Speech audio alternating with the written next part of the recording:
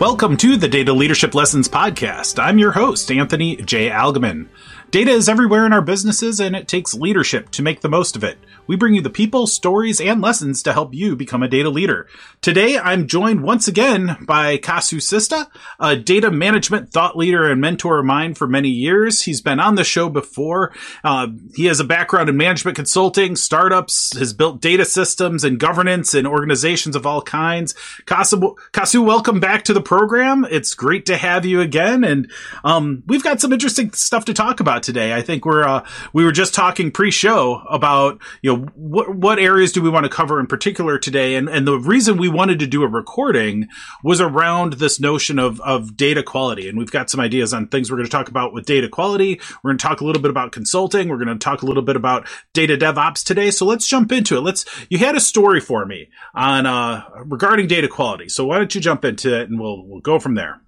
Sure. So the story is that I know I have done quite a few strategies, right? Data strategies, master data management strategies, governance strategies, IT strategies.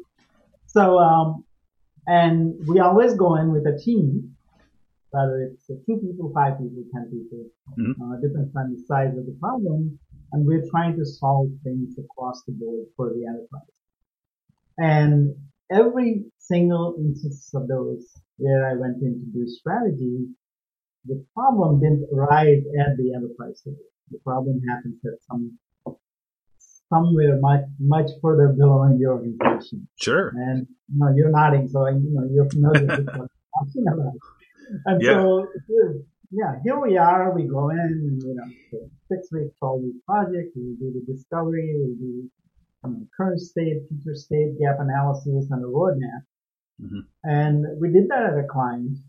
And when we went in, we actually found out the problem was the packages were going to the wrong place. So that's where it started. Yeah. They were shipping product and they were going to the wrong place. So it perked up to, a couple of levels, and one of the leaders said, hey, this is a problem we have to solve. It's much bigger than this package being shipped. Right. So they got the budget and they hired a consultant. We came in and we did a strategy, which was our job. We had to do that. It was a fairly comprehensive strategy, which included data quality program, a data governance program, and master data management program. Right?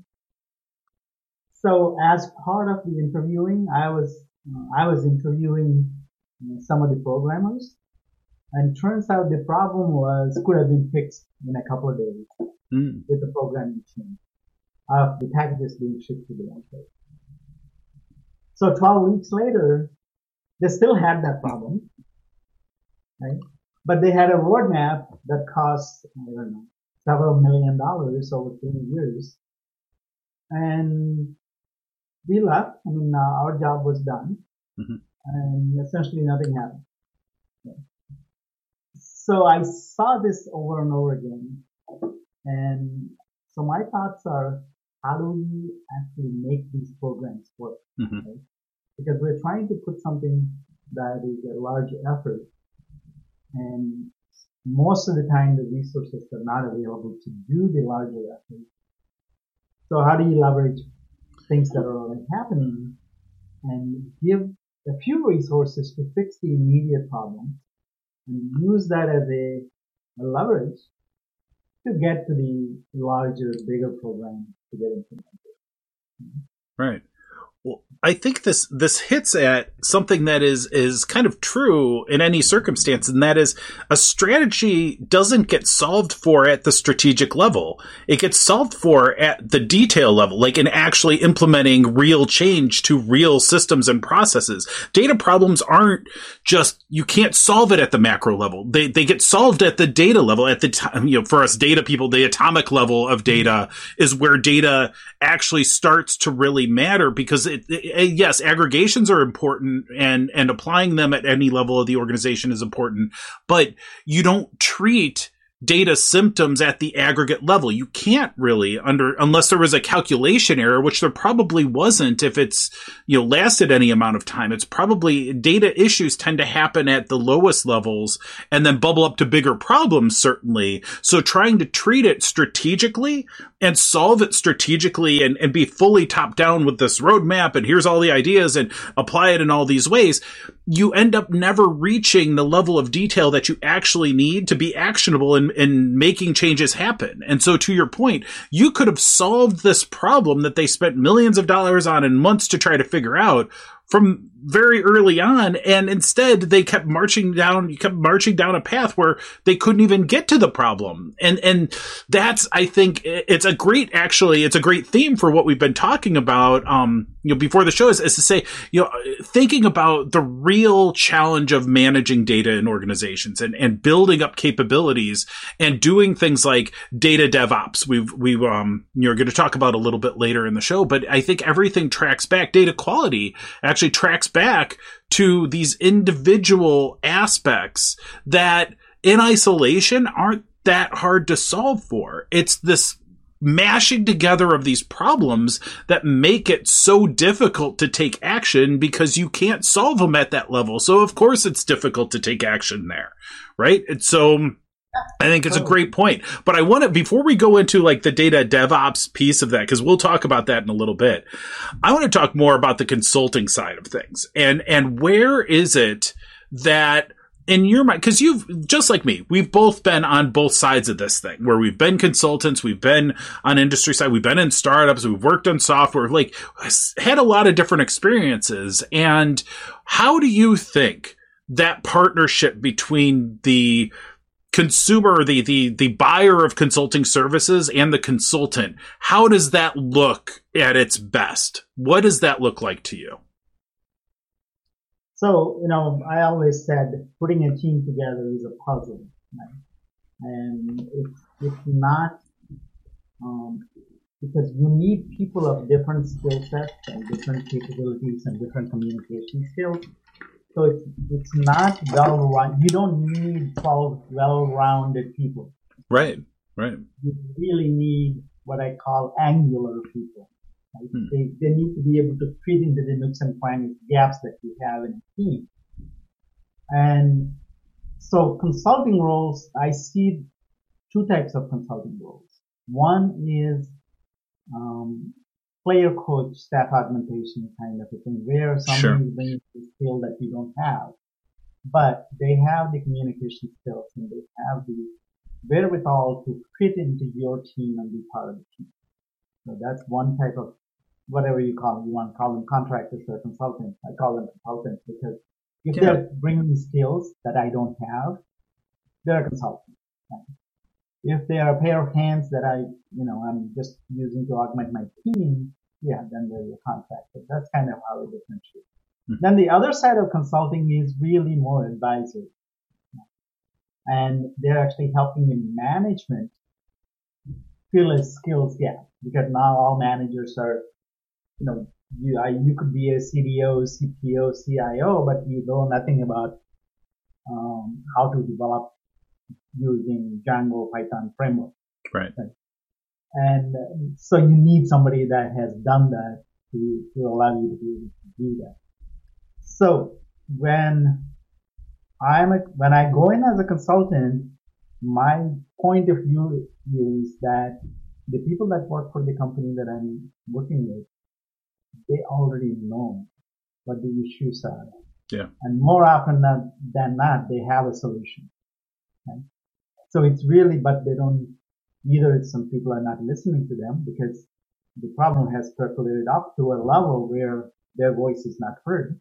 Mm-hmm. So you really are playing a carrier message from the team that exists to the management, or you're saying, okay, guys, you're doing this one way, doing it differently is going to be much easier for you, and your management will understand that better. Like you're playing a matchmaker. Yeah. And it brings up, like, last week I was teaching a course, or a couple weeks ago, I was teaching a course for Dataversity on starting a data governance program. And I said very similar things, like, your problems already. Like, no consultant's going to come in and tell you things you don't know about your own business. But the art of consulting, and where consultants, I think, can add a lot of value, is in breaking down those challenges that, because a lot of the folks in the organization, they may not have the reach to the highest levels to get the attention. Okay, I agree with that. They also oftentimes, while they may have line of sight to the details and the technical problems, what they don't have is an ability to connect it all the way up and down that chain.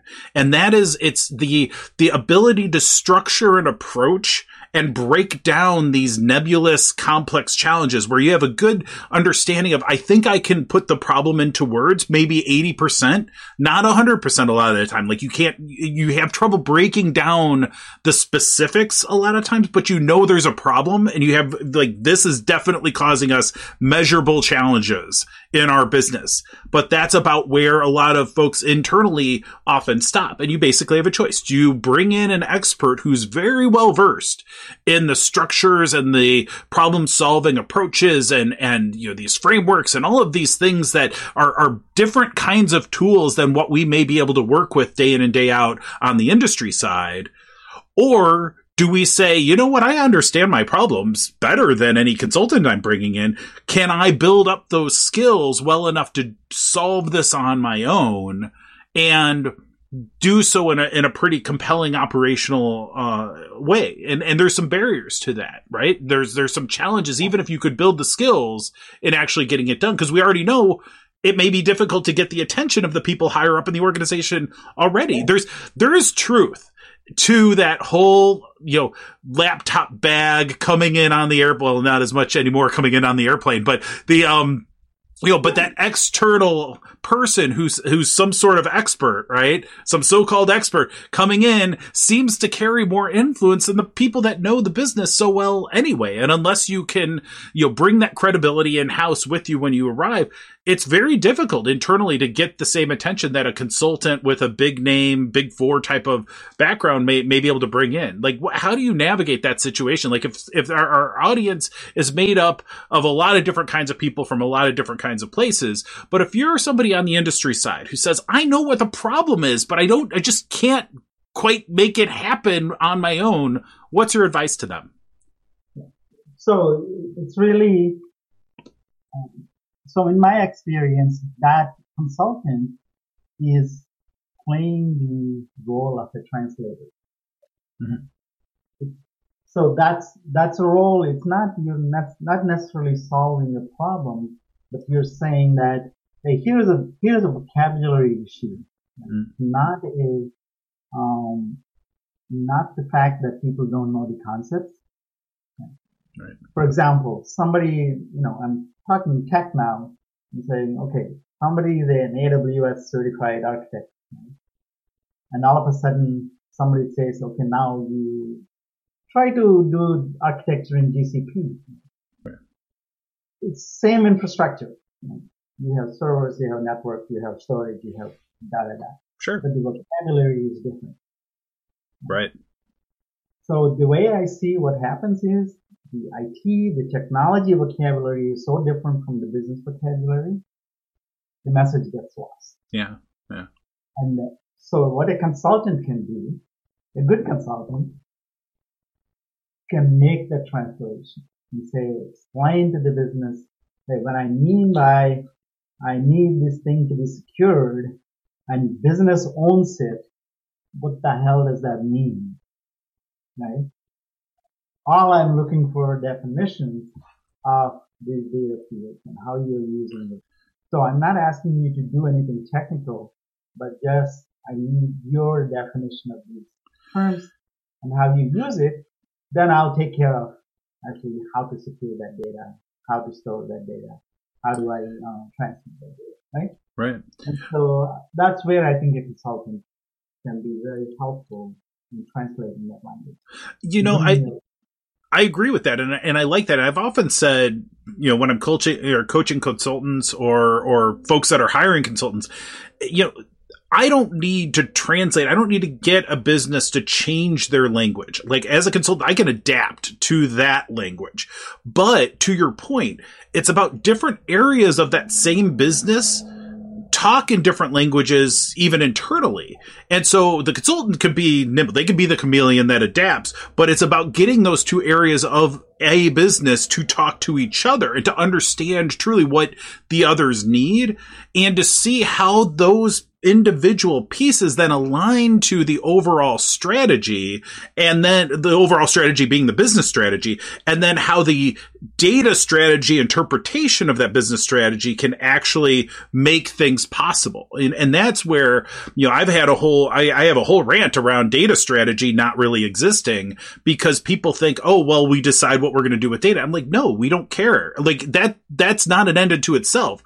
Only as it supports a well-crafted business strategy, it could certainly, what's possible with data should, I think, hopefully inform what your business strategy is, especially where it's relying on data to make it possible.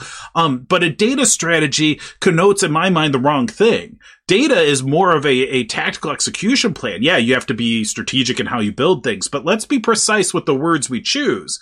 A strategy is about a value proposition. A strategy is about how our business goes to market to make money or to do whatever our mission is. A data strategy is how do we help the business do that with data? And that to me is, there's a strategic component I get, and that's why we call it data strategy, but it's really about saying, how can we create a plan that gets anchored into reality? Like you talked about Amazon Cloud and Google Cloud, and like these are things that we actually have to build to facilitate a bunch of work happening to then execute a strategy, like to execute on a strategy. And that's where, like, consultants, if you point them in the right direction and you say, do this, this, and this, and even vaguely say, do this, this, and this, that can be a good relationship. And I often say, like, you know what? I want to be able to drive a car. I don't have to know how to build the car to know how to drive the car, but it's probably important that I have some basic understanding of how things like wheels work, or how engines work, or how gasoline works, or why I might need to get oil changes from time to time. I need to be involved in that process to drive the car, but I don't have to go manufacture the cylinders myself. Exactly. I really feel like there's a car analogy appropriate for pretty much any circumstance ever. Like that's my default, I think, clearly. Yeah, in my case, it's language, right? I'm pandemic, I'm trying to learn different things. I started my career as a programmer, as we talked about last time I was on. And I'm trying to learn some new languages. So I find the barrier is not the language, because all language is pretty much the same thing. The barrier is the mechanisms that I have in terms of IDEs that I have to use to use the language. And that is a vocabulary issue. That's understanding what it is called in this particular context. And understanding all these utilities and things that I have, so I'll be able to put a solution to it. Right. And I see similar. So when we say I have planning, I have strategy, I have implementation. Mm-hmm. And a lot of the management consultants stop at the strategy level. And then the implementation typically falls on a different consulting firm's shoulders, or a different group in the same consulting firm. Mm-hmm.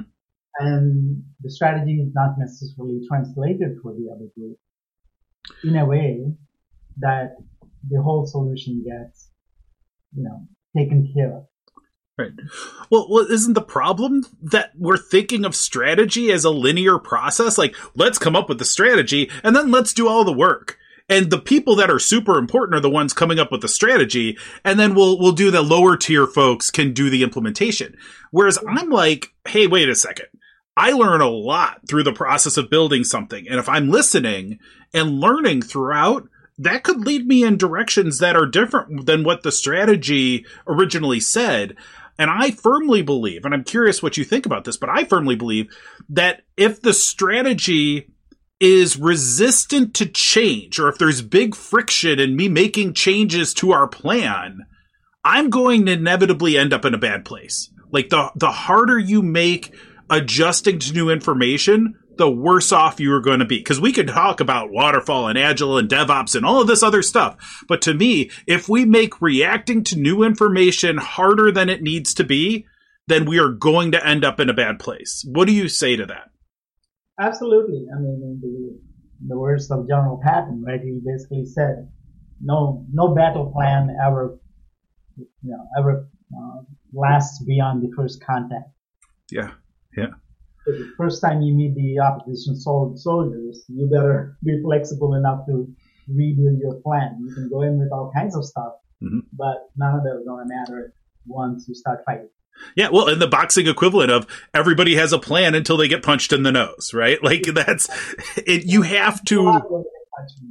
Yeah, the situation, the situational awareness though becomes so important because you can think what you want to have happen all day long, but until you realize what's going on around you in reality, any plan is just fiction until it's rooted in reality, until an actual, detail emerges that allows you to achieve those things. Strategy is too often this academic, esoteric exercise that isn't rooted in what's possible or what's practical. It's just this wish list of, we'd love our business to do all of these things without any real understanding of the capabilities of our business to achieve those. And that's what leads us to these, these planning sessions or these planning approaches that lead us to failure in the end because we never had a realistic shot at success. And I think that being able to ask hard questions, being able to encourage people to challenge the ideas that are being brought forth, whether, I think that can be done in a productive way. I just think that, why not ask, should we be doing something different on a regular basis? Plan that and encourage that. And recognize that no strategy, no plan up front is going to be perfect. It's a necessary, I believe it's an incredibly important activity.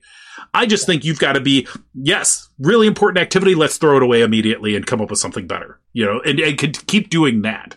So that gets us into this whole notion of creating a data DevOps capability, because and I've worked in a lot of smaller organizations. I've consulted in a lot of larger organizations, and I'm still trying to figure out the best model for a team of builders, data system builders, data architects, data engineers, business intelligence. We're going end to end on a data lifecycle, right? How do you do that and solve for what we were just talking about with this need to create a feedback loop that informs us of what we should be doing and helps us align to a broader strategy in the micro context? So what's your experience with data DevOps, and what are your thoughts on, is this a practical approach, or is this something that in practice doesn't actually work as well as we'd hope? Well, it depends on the situation, right? So I know that's a very important factor, but I'll give you an example. Let's say you're receiving your data. So a lot depends on the data production and the frequency of data that you are getting on how you can do CD and CI, right? So you're only getting your data once a month. What does continuous development mean to you? And so you have to take into account the frequency of both data that you're getting and the frequency of data you're distributing, whether it's for analytical purposes, for visualizations, all the different ways that consumers are using the data, right? Because if you're getting your data once a month, obviously you're not going to do reports once a day. Right. Doesn't make sense. And so what does continuous development and integration mean? Are there patches? Are you doing patches once a week? Are you doing patches once a day? Right? Because there's always going to be things that you have to do to make it easier for the consumer. But on the other hand, you have a real-time or near real-time feed. And in data development, so once you have a pipeline set, once you have the pipeline designed, that is ingesting the data, acquiring the data, whatever terms you want to call it. Your data is streaming in, let's say, in near real time or real time. And then you're processing it and distributing it, and you're monitoring in the process for data quality and collecting metadata, making sure you have lineage and all that stuff. Right. Then you have what I would call continuous development integration. You can do that because the data coming in is requires it. Mm-hmm. Right? Or you could have a hybrid feed. You can have things coming in once a month, and you have, this is what we had at the previous company we were at. Right? We had monthly feeds, we have daily feeds, right? And we didn't have, really real-time feeds. And then we had, not necessarily based on a frequency, as needed feeds. People would make changes, and somebody will load something. Right. And so we had to take all of those into account. And in my experience, until you get that data cleaned and ready mm-hmm. for distribution, Agile part is really more of an exercise in implementing the methodology, but it's not really the spirit of the methodology that works well. Mm-hmm. Once you have the data cleaned and stored in a place like the warehouse, a data mart, or wherever you want to call it. From there, the Agile works really well because now you're actually interacting with the user. So what's the lesson that I'm talking about? If the consumer is not involved in the production of the data, or whatever it is that reports, whatever, then Agile doesn't work really well. Mm-hmm. So, one of the fundamental principles of Agile is to continuous interaction with the user is what makes Agile work. Yeah. And that's not always practical. I mean, it's just, it's such an important piece of Agile working and is so often not the case, even in quote unquote Agile projects. That's the structure of the project management methodology tends to get in the way of you actually being nimble, which is ironic because Agile's whole point is to be nimble and to be responsive of these things that we're talking about with new information and learning and, failing fast and all that. So, yeah, I mean, I think that there's some interesting things there. And I think, conceptually, and this may go off the deep end, so we'll see, but I've become a big fan of the notion of APIs and black box interactions among everything, whether we're talking applications as the historical context would be, or data systems, data access through an API like layer, and even person-to-person communications, I think and interdepartmental communications can actually work really well that way too. If you have, and the whole point for anybody out there who's not familiar with this API term, it means application programming interfaces, which also probably doesn't mean anything to you. What the point is it provides a very clear mechanism for communicating information, and just as importantly, provides no visibility into how the other side is actually doing what they're doing. So you have to have a certain amount of trust in that they're doing what they say they're doing, but it allows you to obfuscate some complexity and just focus on what you really care about. So if I care about getting information out of a system, what do I care about? I care about getting to the information, and I care about understanding whether or not that information is something I can trust, and if it's of a sufficient quality to do what I want to do with it, and I can understand, some of the metadata and contextual information about it. Fine. I don't really care what database serves it up. I just care, did it get to me quickly? There's certain things I do care about and there's certain things I don't. But the data management folks that are managing the database, they can put it on whatever technology they want to, as long as our interface to that is clear to both sides. And that, I think, is a great way of helping us really in a true, structure and, systems perspective, break down these complexities into more manageable pieces. And if we can take and put a manageable piece in the hands of a manageable team that wants to be full on Agile, have at it, guys. Do whatever you like. If you want to change, be, very and each one can be different. We don't need to coordinate that just to coordinate that and just to have some consistency that exists across our whole organization because it feels comfortable for us. What we want is something that's actually able to adjust to new information and can be self-selecting to some extent. And, I think there's benefits. And see, this is, so if you were nodding your head and agree, I think though this loops us back to another conversation I really like to think about and have, and that is around this notion of that coordination or enterprise architecture in a different world. Because enterprise architecture, I think you'll agree with me, has become less and less a popular term and less relevant in some capacities because of this dynamic of having these different nodes and connections and APIs and defined interfaces between different actors. But if you think about it from an organizational perspective, there's a limit to where that's a good idea. Because if you say, all right, well, we have all these different groups doing all these different things and they're all connected and that's fine.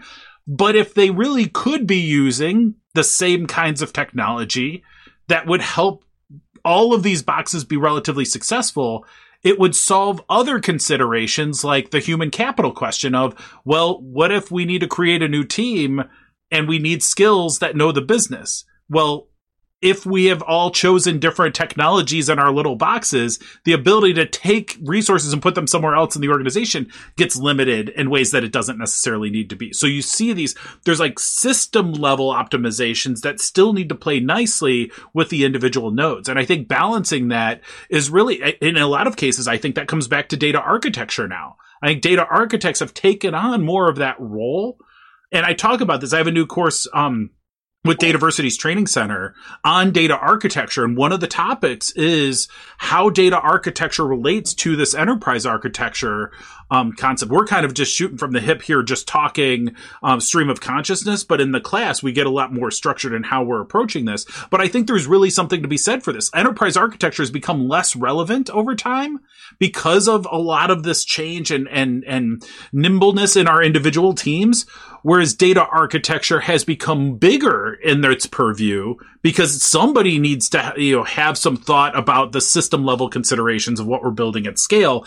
And like it or not, things like data warehouses and data lakes and a lot of the data systems that we're creating in organizations still have a tremendous amount of scale. And that's why the data architects are now getting involved in setting standards that apply throughout the entire organization.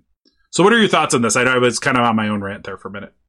Yeah, so it's interesting because I was sitting through some training on GCP, Google platform, and that's the first time I've heard API used everywhere.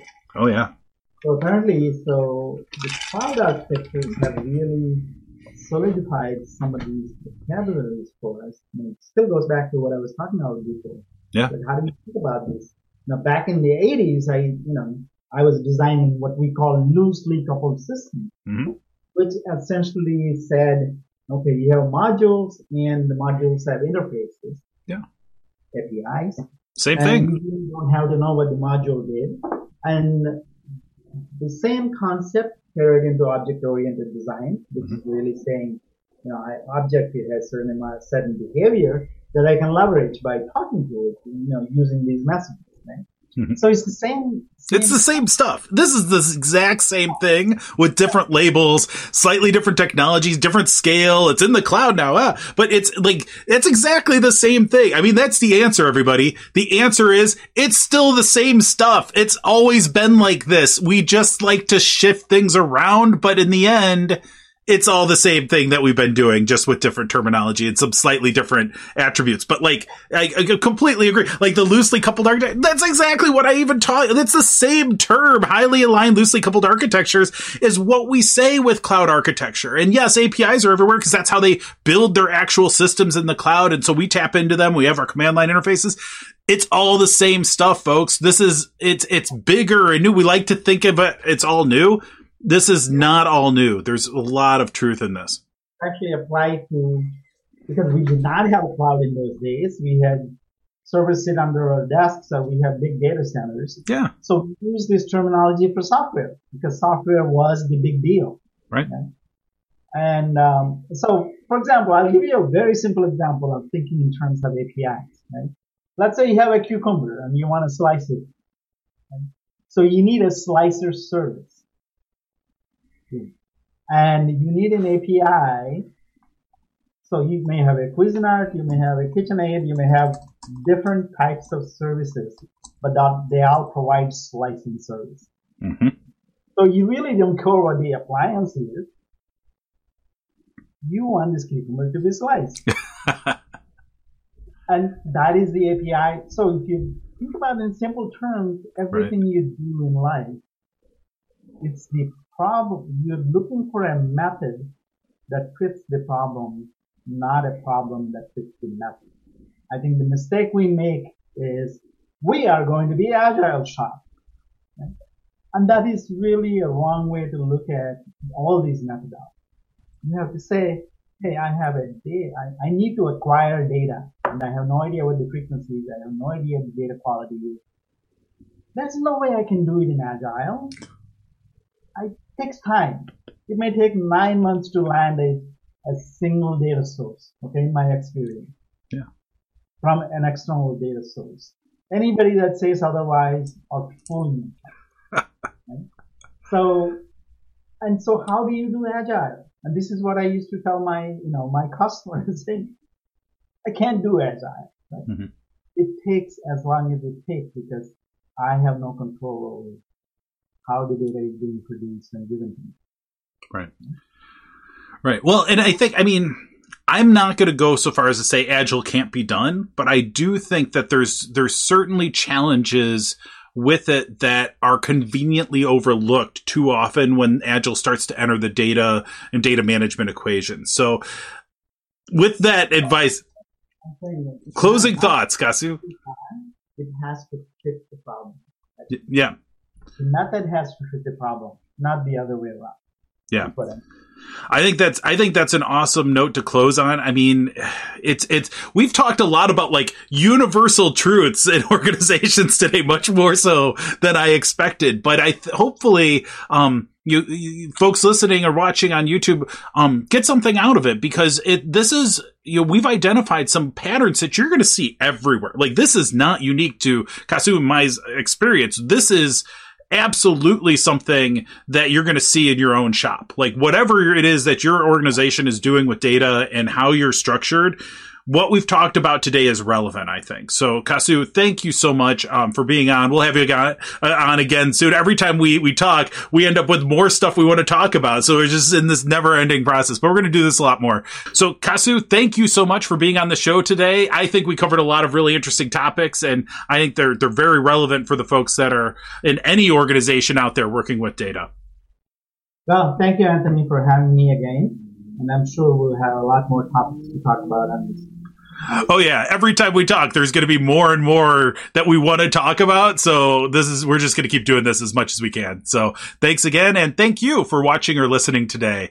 You'll find links and more information about today's topic in the show notes. Please remember to subscribe to our show on YouTube and wherever you get your podcasts. Visit Algmin.com to learn more about Algmin data leadership and the many ways we can help you become a data leader. Stay safe during these unusual times and go make an impact.